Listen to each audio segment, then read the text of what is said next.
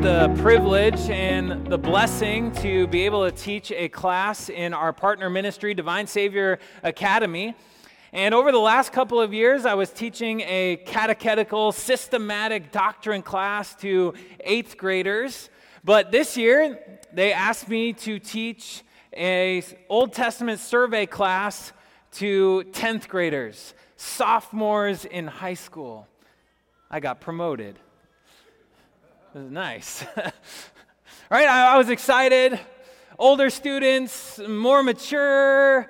I knew they were just going to be so eager, so excited to study the Old Testament. And I thought to myself, how am I going to contain and restrain excitement and the enthusiasm that they would come into class with every single day, because we were going to study the ancient part of the Bible. And some of you, I heard you laughing.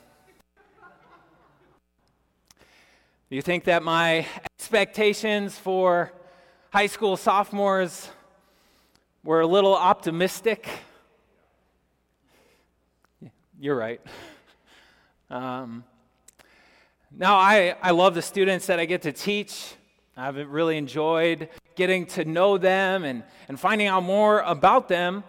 And in that process, I have discovered a few things about sophomores in high school. Sophomores in high school, it seems, don't sleep very much at night. And so they choose to catch up, sometimes during class.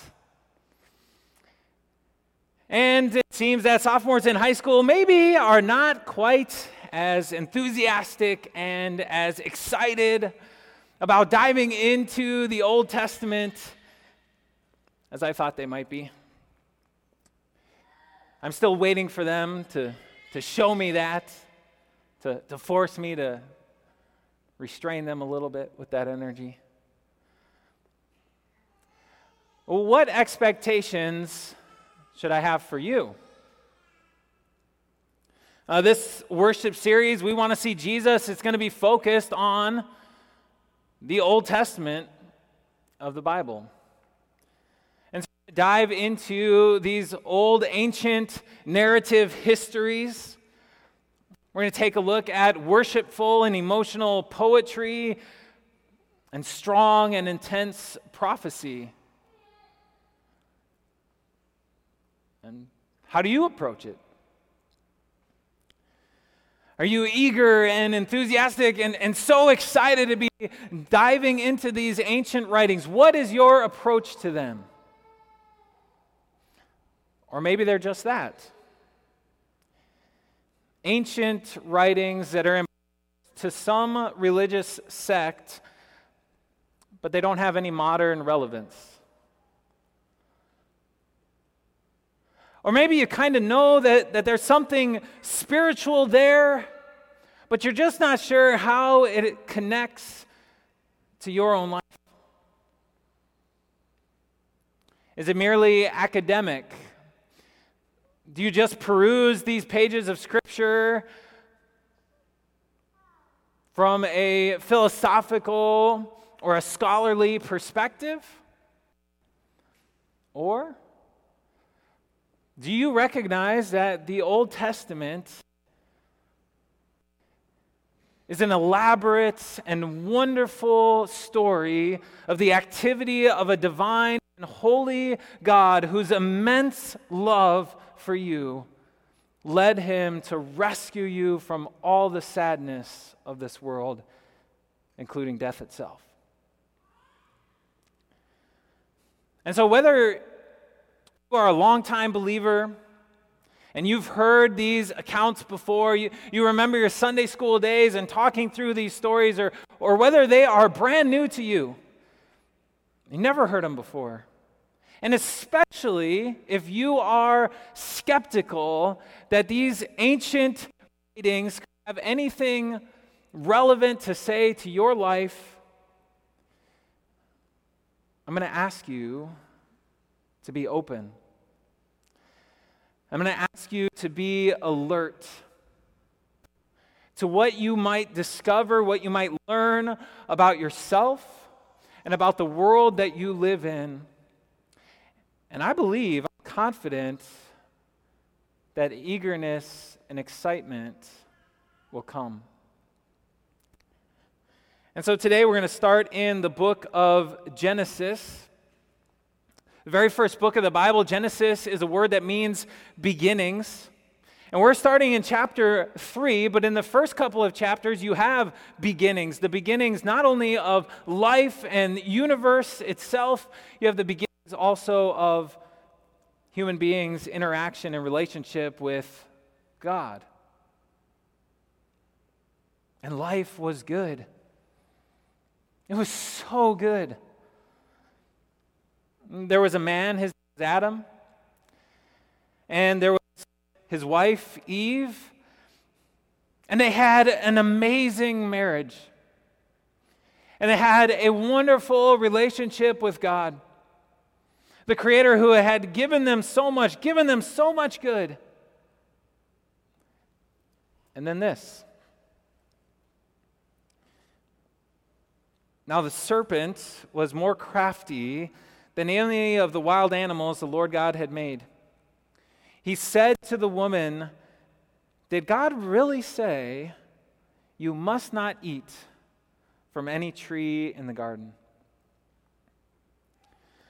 Moses, the human author who's writing this down for us, he highlights some essential elements for us in these words.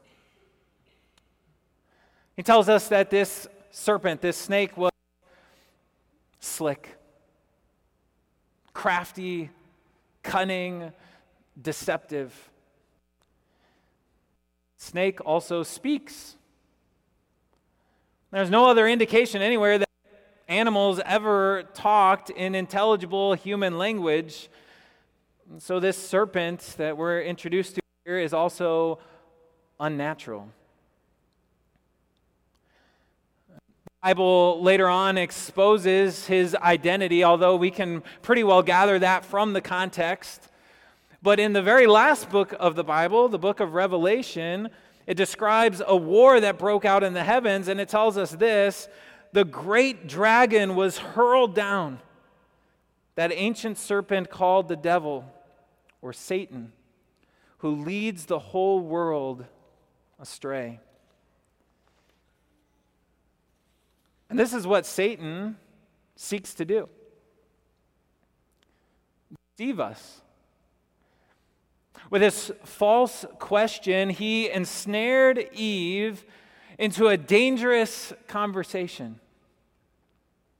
God had given Adam and Eve so much good. All the lush, fruitful, vibrant trees and vegetation in the garden. They had everything that the world could offer them, everything they could possibly need.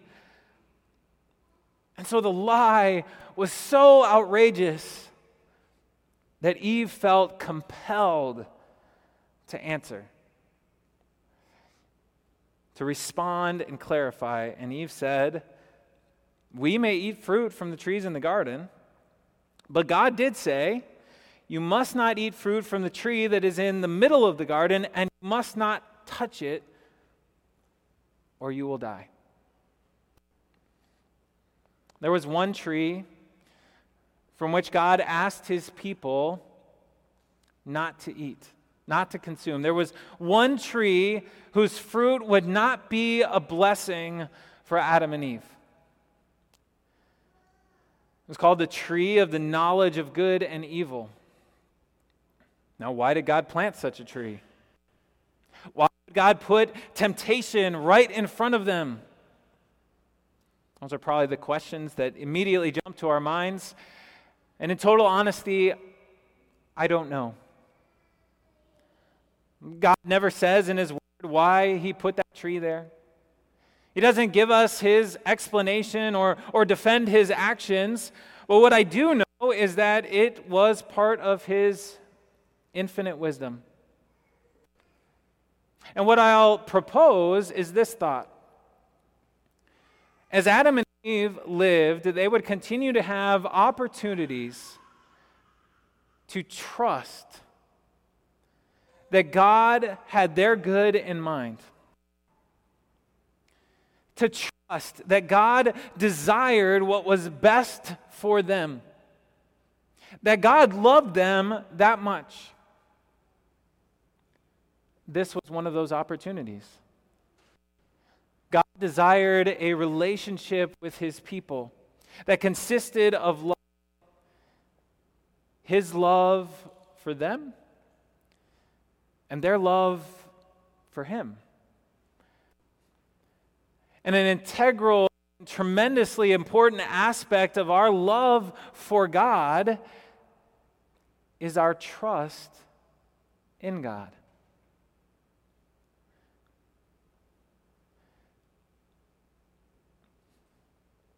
And that remains the case today. Do you trust that God has your good in mind always?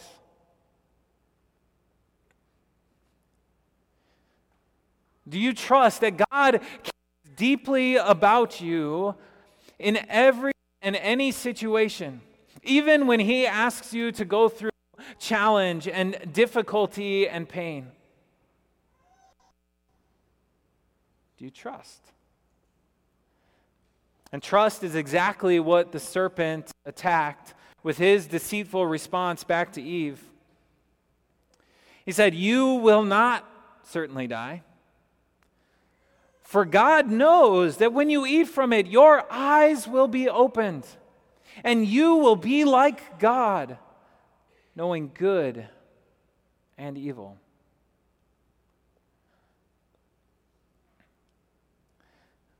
Satan lies. Satan speaks in half-truths. Now, maybe death would be instantaneous, but death would now become a experience, part of their lives, as a consequence from eating from this tree. Your eyes will be opened. It sounds good. You'll become like God. That sounds amazing. Except that Satan left just enough truth in here for us to see through the deception. Just enough truth for us to see the reality, the expectations that Adam and Eve could have had if they were to eat this fruit, because their eyes would be opened and they would become like God. But in what way? They would know evil.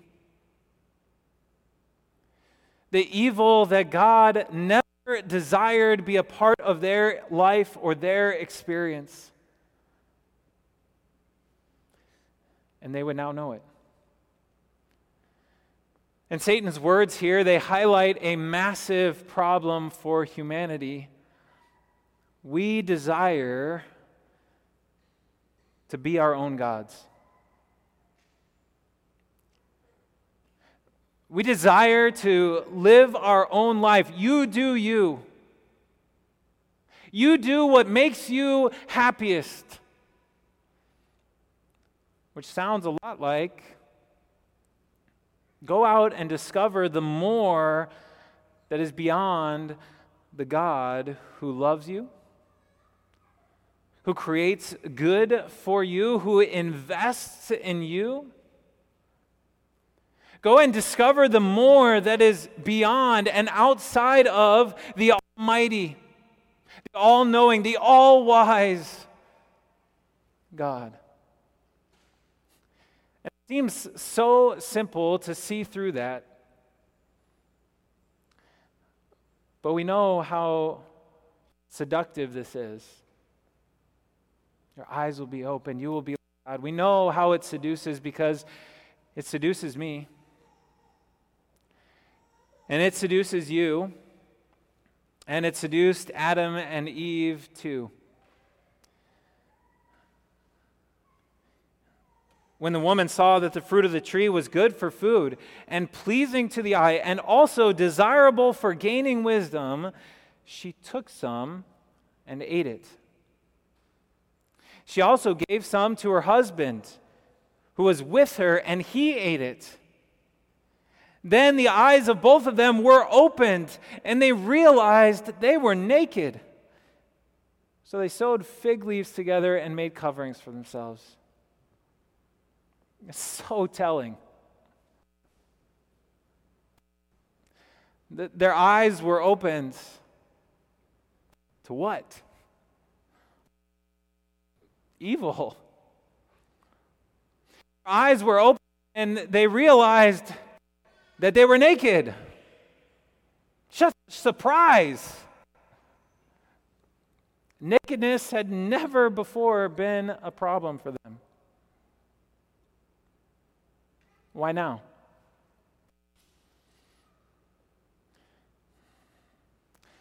Never before had Adam been worried whether he was strong or muscular enough to protect Eve. Never before had he been worried that someone might see his weaknesses and his vulnerabilities and that those would be exposed and they might take advantage of them and harm him.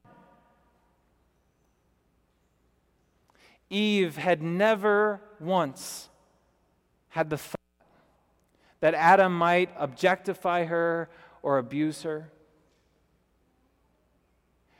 She never once had to worry about whether or not she was the right size or the right shape for Adam to love her until now. And all those thoughts, shame, guilt, self-doubt, all of those thoughts came flooding into their minds and into their hearts like a terrible nightmare, except it wasn't a nightmare, it was the new reality of their experience.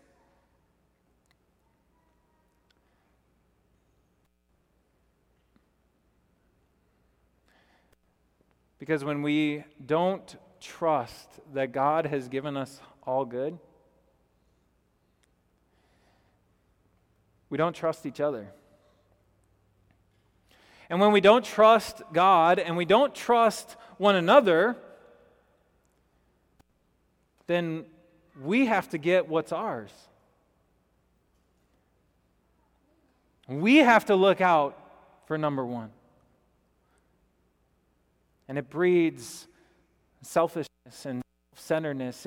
It breeds envy and prejudice and hatred and violence and murder. The entire range of evil flooded this world with the choice that Adam and Eve made. Do you know why we worry so much about what's ours? Why we worry so much about the friends that we have, the relationships, property, possessions, our skills and ability, whatever it might be. It's because we don't trust that God has given us all good. Adam and Eve, they also saw this, a new reality of those bodies that they now saw. How weak and frail they were, that their strength and their vibrancy, that it would fade, that they could decay, that they could feel pain, the vital organs that their skin covered over, those could be injured, those could be hurt, they could cease to function, they could die. How terrifying a thought, when it had never been there before.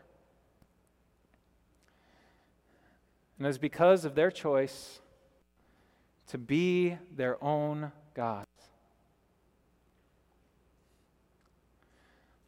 What if there is another reality for us to see here? What if there is a beautiful, amazing reality that we can see right here in the midst of such sadness?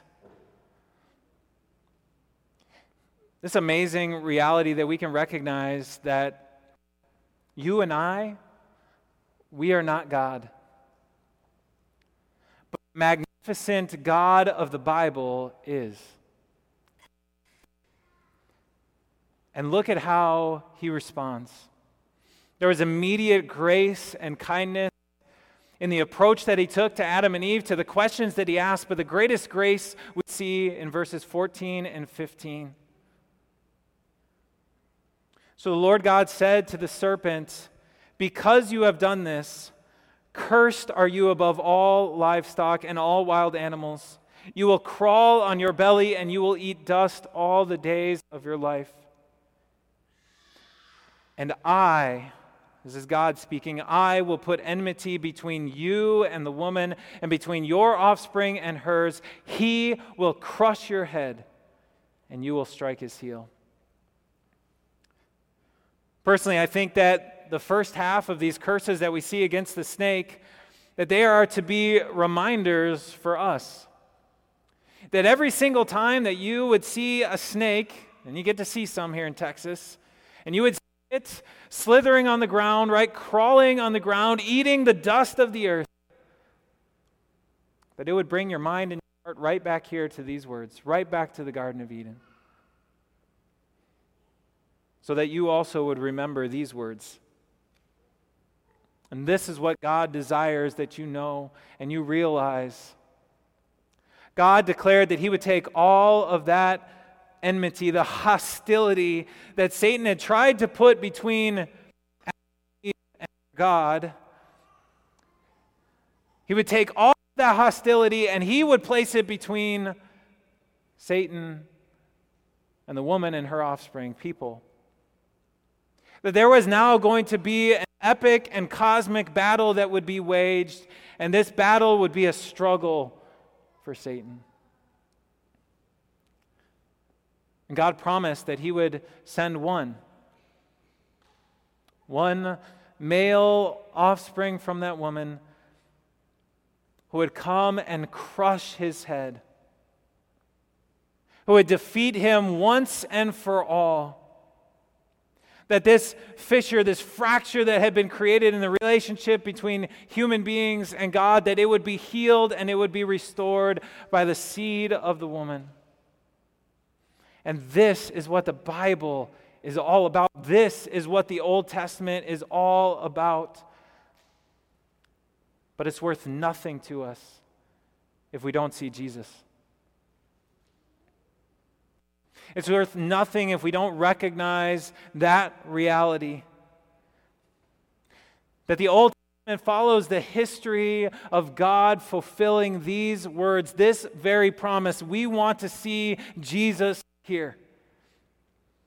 And you get to see Jesus here. Jesus is the snake crusher. Jesus is the better man than Adam, who lived in righteousness, who obeyed all of God's commands, who overcame every single temptation from that ancient serpent, from Satan himself. And he lived that righteous life that counted for Eve, for Adam, and for you and me. He crushed Satan at the cross. And he was struck. It was a painful experience, both physically and emotionally, but Jesus was there for us. He suffered what Adam and Eve, you and I, what we deserved for our disobedience so that we would never have to. He experienced that forever separation from God so that we would not. And it's in Jesus that God has once again delivered all good to you, so that you can trust him,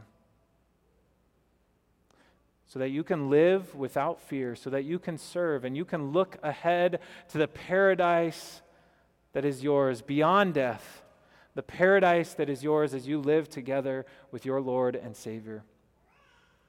The Old Testament matters because Jesus matters, because God's promise matters. And so we want to recognize this reality, that the Old Testament is an elaborate, true story of the activity of a holy God whose immense love for you, led him to rescue you from all the sadness of this world, including death itself. Are you eager and excited to learn more about that? All God's people said, amen.